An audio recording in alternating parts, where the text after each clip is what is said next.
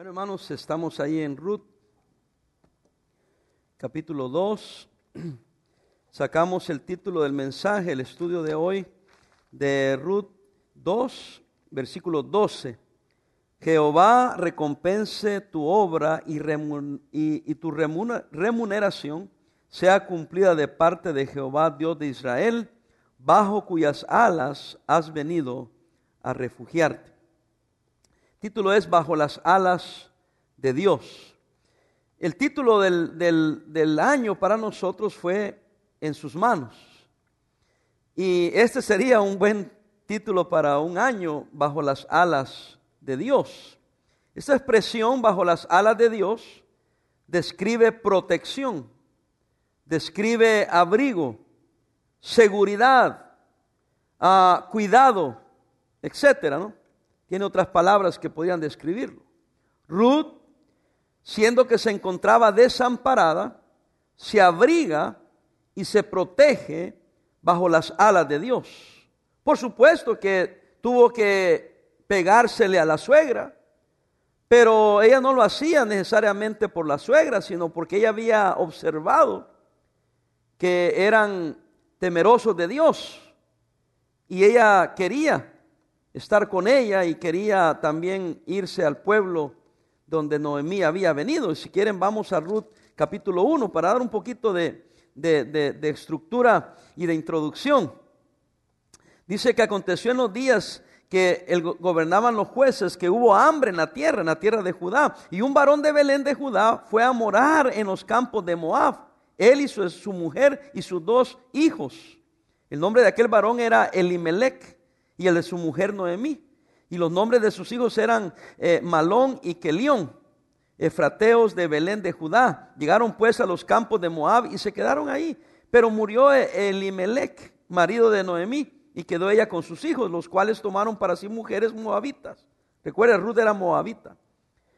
El nombre de una era Orfa y el nombre de la otra era Ruth, y habitaron ahí unos 10 años, y murieron también los 2, Malón y Kelión, quedando así la mujer desamparada, oiga la palabra, de sus 2 hijos y de su marido. Entonces se levantó con sus nueras y regresó a los campos de Moab, porque oyó que en el campo de Moab que Jehová había visitado a su pueblo para darles pan. Salió pues del lugar donde había estado con ella sus 2 nueras y comenzaron a caminar para volverse a la tierra de Judá. Y Noemí dijo a sus 2 nueras: andad, volveos cada una a la casa de su madre. Jehová haga con vosotras misericordia, como habéis hecho con los muertos y conmigo, los muertos de los hijos de ella. Pero versículo 14. Ellas alzaron otra vez su voz y lloraron. Y Orfa besó a su suegra, mas Ruth se quedó con ella.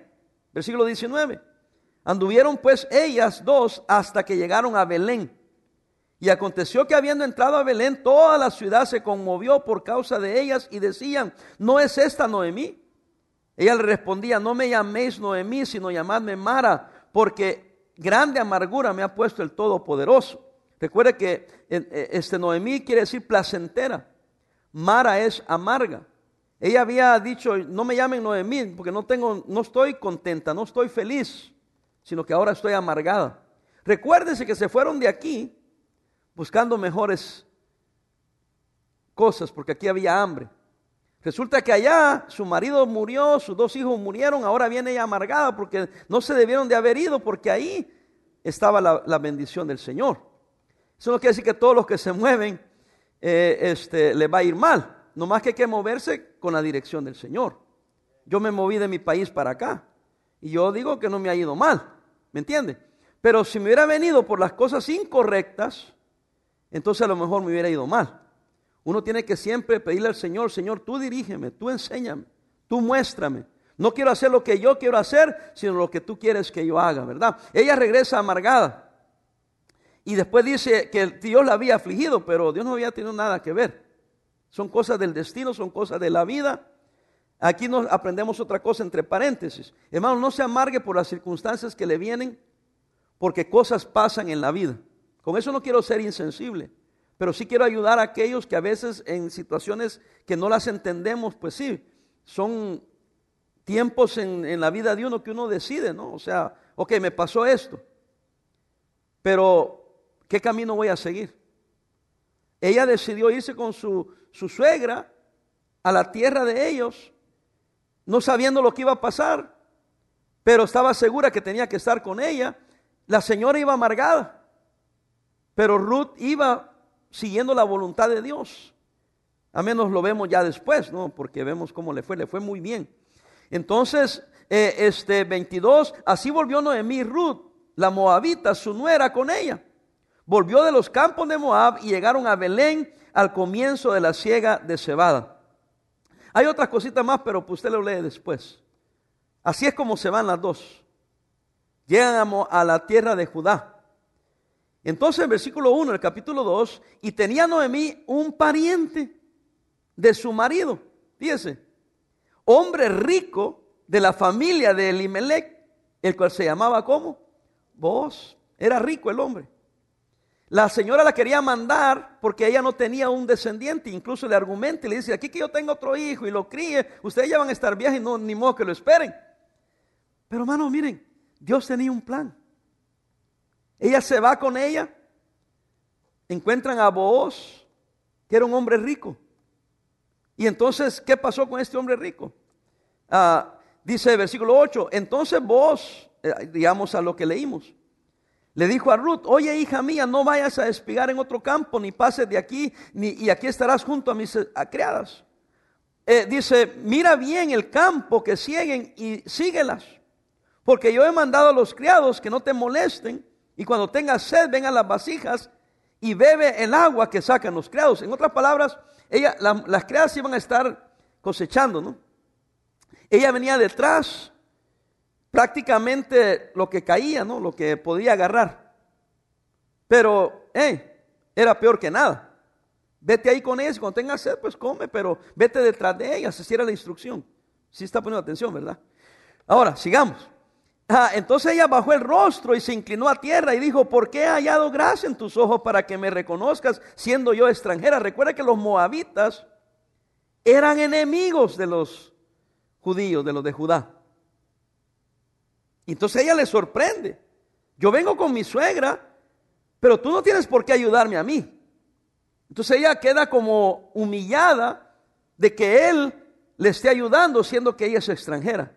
Sigamos. Versículo 11, respondiendo Booz le dijo, he sabido, aquí está la misericordia de Dios, he sabido todo lo que has hecho con tu suegra después de la muerte de tu marido. Recuerden que eran familiares. Y que dejando a tu padre y a tu madre y la tierra donde naciste, aquí está, has venido a un pueblo que no conocías antes, Jehová recompense tu obra. Era un hombre temeroso de Dios. No le dijo, yo te voy a ayudar. Que Jehová recompense tu obra, que Jehová te remunere, te dé el pago y que sea cumplida de parte de Jehová Dios de Israel, el pago por la manera que has actuado para con tu suegra. Pero lo que estoy viendo prácticamente le dice él que tú te estás cobijando bajo las alas de Dios. Hermano, mire, Dios venía obrando en su vida. Desde que los conocieron, se casaron, Dios ya sabía que ellos iban a morir. Ella tuvo que tomar la decisión, ¿me regreso como hizo la otra o me voy con ella? El otro nomás reconoció que era una mujer temerosa de Dios, que estaba confiando en Dios, que había aprendido a refugiarse en las manos de Dios. Y lo irónico es que Noemí con su marido no habían aprendido a refugiarse en Dios porque habían ido para allá para buscar alimento. Alguien una vez predicó, yo he oído varias predicaciones sobre esto, de que en realidad Noemí estaba siendo sumisa a su marido. Fue Elimelech quien la llevó. La otra opción es que ella se le pusiera rebelde. Yo oí un predicador hasta hablando mal de Noemí, que Noemí debe haberse parado y detener al marido, ¿no? Predicando contra Noemí, que no, le fue mal porque no fue una mujer que se puso los pantalones, ¿verdad? Pero ella, por otro lado, pienso yo que estaba siendo una buena esposa. Les fue mal. Estoy pensando si su amargura era porque no le dije nada a mi marido, no lo hubiera detenido.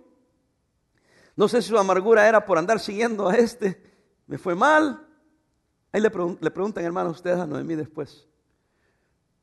Lo que nos ocupa es Ruth. que ella no tenía ningún compromiso de Dios con ella. Ella no tenía ninguna razón por la cual seguir a Jehová. Pero el Señor ahora le está dando provisión porque ella aprendió a ponerse bajo la mano de Dios. ¿Cuándo aprenderemos nosotros a ponernos bajo la mano de Dios? Ahora, muchos de nosotros lo hacemos. Creo que usted lo ha hecho. Pero le estaré predicando a alguien, le estaré enseñando a alguien, o vendrá una circunstancia en su vida donde usted se preguntará, ¿qué está Dios haciendo? Entonces ahí donde entramos cualquiera de nosotros a decir, hermano, refúgiese bajo las alas de Dios. Ahora veamos la comparación. ¿Quiénes son los que tienen alas? Las aves. ¿Por qué no dice, porque te refugiaste en las manos de Dios? Pero habla de alas, es como la gallina aquella que cuida a sus pollitos.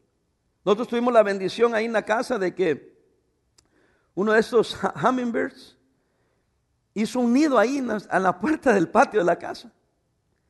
Y hizo un nido y ahí puso sus huevitos y ahí los cuidó y venía y venía a cuidarlos. Y cuando nosotros salíamos se nos paraba enfrente, hermanos.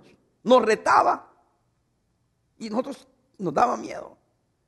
Un pajarito bonito, pero esa mamá se ponía así, se quedaba, así nos hacía. Y nosotros en respeto, porque pues pobrecita su mamá, cuidando a sus criaturas, nos alejábamos. Esa ave protegía a sus crías. Cuando ya fueron creciendo, porque estábamos observándolos, óigame, a la hora indicada salían los pajaritos y se ponían así. Ella venía de agarrar miel, porque mi esposa les compró miel, hizo un relajo ahí. Y venía y hermano les rociaba, y les tiraba, y así se alimentaban. Y después se ponía y ya los cubría otra vez. De eso está hablando aquí. De aquel que aprende a ponerse bajo las alas, bajo la protección de Dios. Que depende para la protección del peligro, protección del frío, protección de su alimento. De eso está hablando. Ahora estoy explicando mucho para decir poco, porque quiero que veamos el panorama, lo que pasó, malas circunstancias, se mueren sus maridos, se van para allá, la mujer las manda de regreso, ella se le pega y prefiere irse con ella. El otro, el rico, observa y dice, eso lo que te trajo aquí fue Dios. Porque donde aquellos habían ido a buscar comida, ya no hay comida. Y donde no había comida, ahora sí hay comida. Y como tú te escogiste abrigarte bajo las alas de Dios, que Él te recompense, que Él te remunere. En otras palabras, Dios no te va a avergonzar, Dios no te va a abandonar, Él siempre estará contigo. ¿Me está siguiendo, hermanos? Encontramos 4 bendiciones, se lo voy a dar rapidito. Encontramos 4 bendiciones en el Señor, básicas. Refugio. Vea Salmo 57:1. Salmo 57:1. Mire lo que dice. Dice así: ten misericordia de mí, oh Dios. ¿Estamos? Ten misericordia de mí, porque en ti ha confiado mi alma, y en la sombra de ¿qué, hermanos? De tus alas me ampararé hasta que pasen ¿qué? Los quebrantos. O sea, vea la oración que está haciendo el salmista. Está diciendo, Señor, ten misericordia, he confiado en ti. Me voy a amparar en ti, me voy a poner bajo tus alas hasta que pasen los quebrantos. Versículo 2, clamaré al Dios altísimo, al Dios que me favorece. Entonces una bendición que tenemos nosotros los cristianos es que podemos refugiarnos en Dios. Segundo, en Él podemos encontrar satisfacción. Vea Salmo 36:7. Salmo 36:7. Encuéntrelo porque ya vamos rápido. 36:7, ¿están ahí? Dice, cuán preciosa, oh Dios, es que, hermanos, tu misericordia. Por eso los hijos de los hombres se ampararán bajo la sombra de ¿qué? De tus alas. Otra vez, la analogía de las alas. Nos amparamos bajo sus alas. En Ruth 2:12, por eso ahí se usa la misma expresión. Te has venido a amparar bajo las alas y te has refugiado bajo las alas del Altísimo, bajo las alas de Jehová, que Él te recompense, que Él te remunere, que Él te pague, le está diciendo. En Él encontramos refugio, en Él encontramos, número 2, satisfacción. Número 3, en Él encontramos fuerza, fortaleza. Salmo 63, 7. Salmos 6.3, versículo 7. Salmos 6.3, versículo 7. ¿Estamos ahí? Dice, porque ha sido mi ¿qué? Mi socorro, y así en la sombra de tus alas, ¿qué dice? Me regocijaré. Hermano, en Él encontramos fuerza, en Él encontramos satisfacción, en Él encontramos refugio. Versículo 8, está mi alma, que dice, apegada a ti, tu diestra me ha ¿qué? Sostenido. Hermano, la diestra de Dios nos sostiene. Ya. Lo mejor que podemos hacer es ponernos bajo las alas de Dios. Nuestro refugio, nuestra satisfacción, nuestra fuerza. Número 4, nuestra seguridad. Hermano, hay seguridad en Cristo. Por eso Booz reconoció eso y dijo, te has refugiado. En Él vas a encontrar satisfacción, en Él vas a encontrar refugio, en Él vas a encontrar fortaleza, en Él vas a encontrar seguridad. ¿Sabe lo que estaba diciendo él? Viniste al lugar correcto. No porque yo soy rico, no porque yo tengo que darte, sino porque Jehová estará contigo. Amén. Él tenía todas las facultades para decirle, hey, llegaste a un buen lugar, no te preocupes, yo te voy a dar todo. Pero no le dijo así. El hombre era rico, era millonario porque había entendido que todas las buenas dádivas vienen de ahí arriba. Y le dijo, Dios te va a cuidar, Dios te va a dar, Dios te va a bendecir. Y encontramos en la misma analogía en los salmos, como nuestro refugio, nuestra satisfacción, nuestra fuerza, nuestra seguridad. Salmo 91:4, que el otro día lo estudiamos, ¿se acuerdan? Salmo 91:4, muy conocido por mucha gente. Muchos religiosos lo aprenden de memoria y lo recitan. Mire, el Salmo 91:4, ¿estamos? Con sus ¿qué? Plumas, ¿qué hará? Te cubrirá, debajo de sus alas estarás como seguro. Escudo y adarga es su verdad. Amén. Si usted me ha seguido en los devocionales, ¿cuánto he insistido en ser escudo y qué más? Un cerco de protección y nuestro escudo. Y ahora habla de las alas. Ahora la exhortación es para nosotros, amparémonos bajo las poderosas alas de Dios que te cubren. ¿Y qué hace para cubrir? Refugia, protege, fortalece. Amén. Nos da seguridad, nos da protección. Yo les comenté eso de ese pajarito, ¿cómo aprendí yo? Como no queríamos perturbarla, la pobre mamá. Especialmente mi esposa me regañaba cada vez. Y después yo le tomé cariño. Pues un día abrí la puerta que da al patio, le quité la persiana y quería observarla. Y la pajarita se salió y se dejó venir, hermano. Y tenía en el vidrio, se puso aquí enfrente de mí. Me maldijo. No sé exactamente, no tenía traductor, pero yo tenía la puerta cerrada, estaba al otro lado y la oía. Pero como que estaba enojada y se quedó suspendida viéndome a mi cara así enfrente. Yo me aparté, o sea, no me iba a hacer nada. Afuera sí me hubiera agarrado, me dejado sin ojos. Pero ahí con el vidrio ella se hubiera hecho daño, pero me aparté para no perturbarla. Pero dije, wow. Y me acordé de estos versículos. Así nos protege Dios a nosotros, hermano.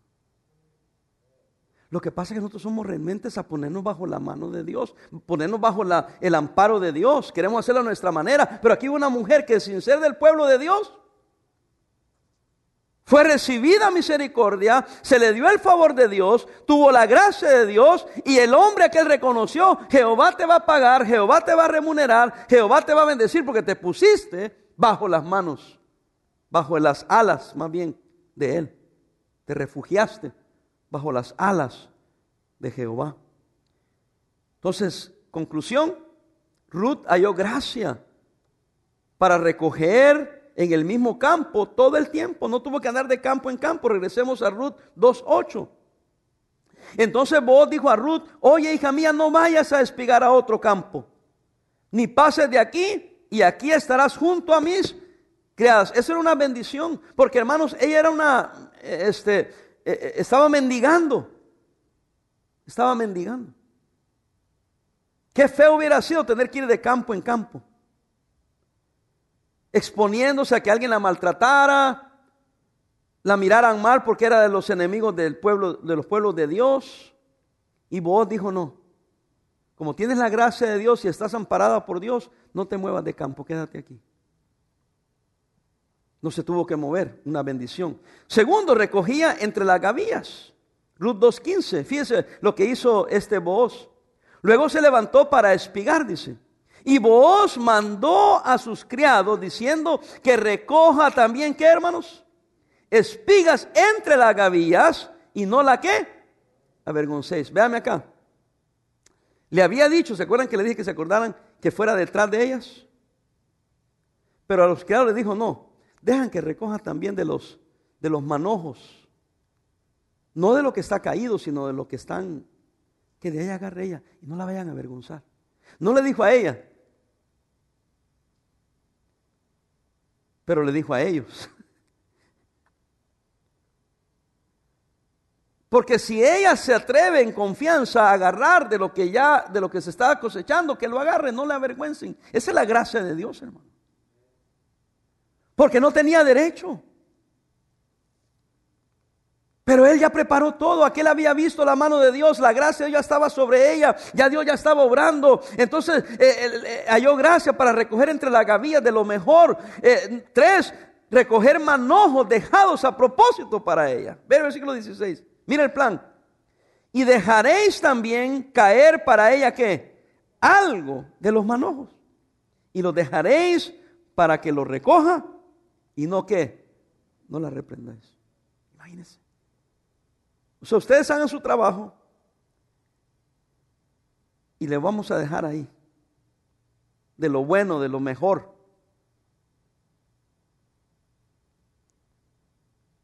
Porque ya la gracia de Dios estaba con ella. Uno, aquí véame, uno debe estar dispuesto a que lo que caiga. Pero cuando Dios está ahí, es más allá de lo que caiga.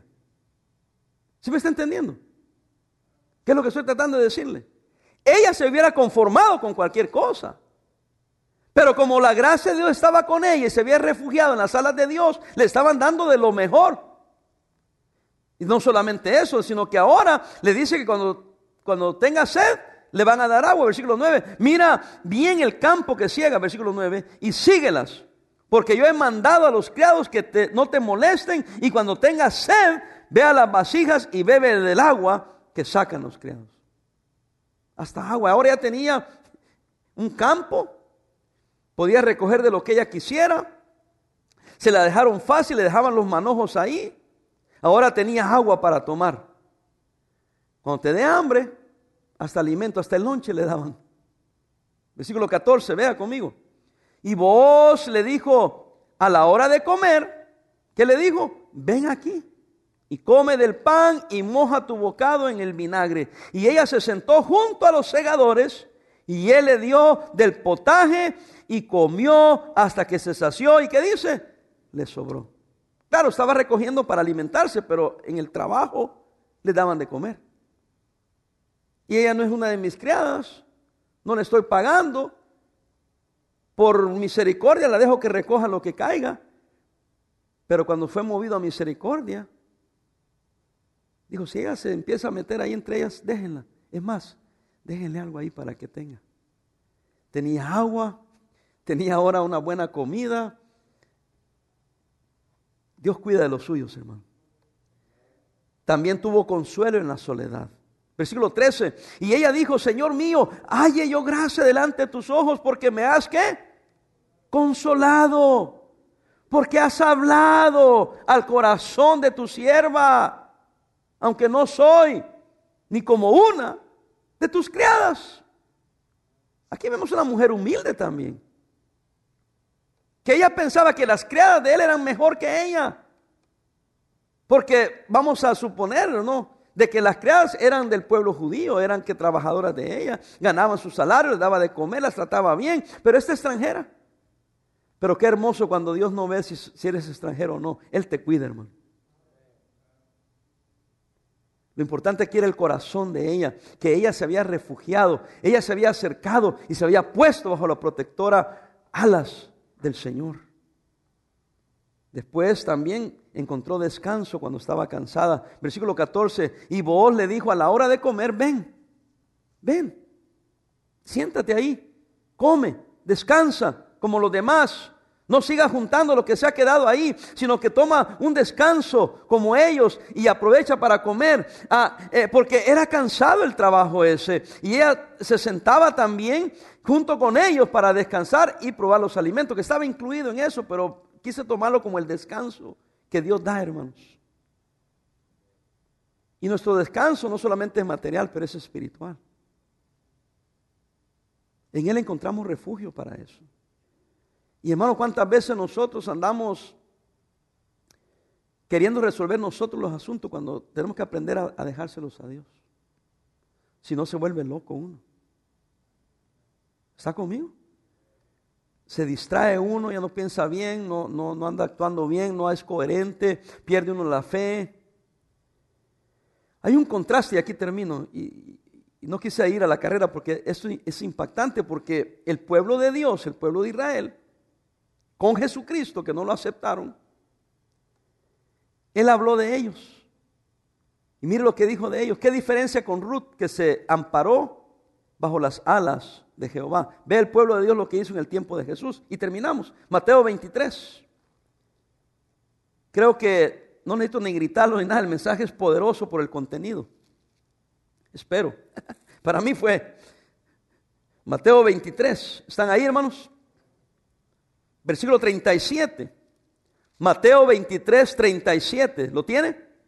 Dice: Jerusalén, Jerusalén, que matas a los profetas y apedreas a los que te son enviados. ¿Cuántas veces quise juntar a tus hijos como qué? Como la gallina junta los polluelos debajo de las alas. ¿Y qué, hermanos? No quisiste.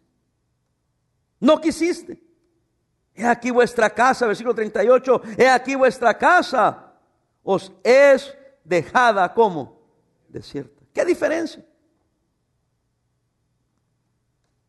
El Señor dice: yo quise agarrarte, quise abrigarte, quise arrimarte y cogerte en mis alas y mantenerte ahí, protegiéndote, proveyendo, pero no quisiste.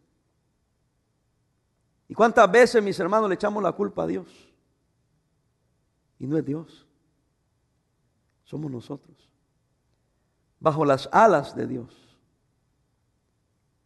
Él quiere juntarnos para cuidarnos,